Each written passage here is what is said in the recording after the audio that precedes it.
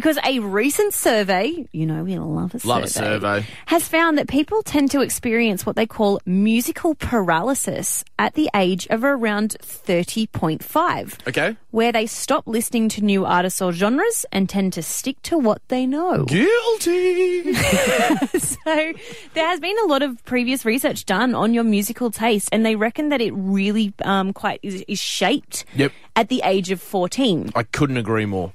So Could not agree more. 14 years old is where they think that you stop listening to the genres of things that your parents kind of introduce you to, and you Yep. kind of start to go out on your own and make your own discovery of what you like. Yes. They've also found that your musical discovery peaks at the age of 24 years old. Okay, because there was a few years in my early 20s where I think it was because I lived with people who wanted to be DJs, and so we listened to a lot of house music, and so I really stopped caring about music in that stage. You live with Just the DJs. same beat on repeat. Yeah. What was the big one? It was, it'll come to me. I'm sorry. That's okay. Well, But I wanted to actually put this to the test. So I found the year that you were born. Yep. And what songs were popular at the age of 14. So this Okay. would have been when you were like discovering Yes. songs. Here's the first one. Okay, then. This album was massive. I didn't actually own it, but it was like, okay. This was like Fatboy Slim. I think it was called You've Come a Long Way, Baby. Were you listening to it on your Discman? If you borrowed it from your friend? I think I did have a Discman at that point, to be honest. I had my first Discman at that point. Another song that was really popular when you were 14 years old was this. This is the album that got me into The Offspring. Not this song, Okay. because every song on this album is better than this song. Music directors, The Offspring have more songs than Pretty Fly for a White Guy and Original Prankster. All right? They're both awful. I don't know any other Offsprings. So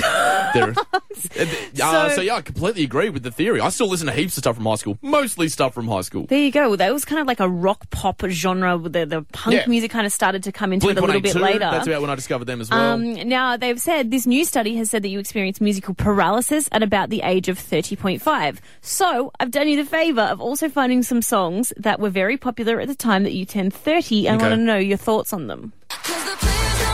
Nope. Hey! Put it back.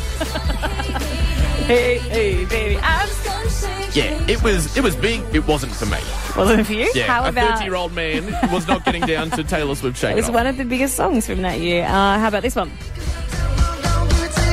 Yeah. Do you reckon you've experienced some musical paralysis and you're no longer open to new genres and music? In my job, it's a little bit different, but definitely, I couldn't. I don't go out exploring new music as much as I used to. If it's on the radio and I like it, I'll like it.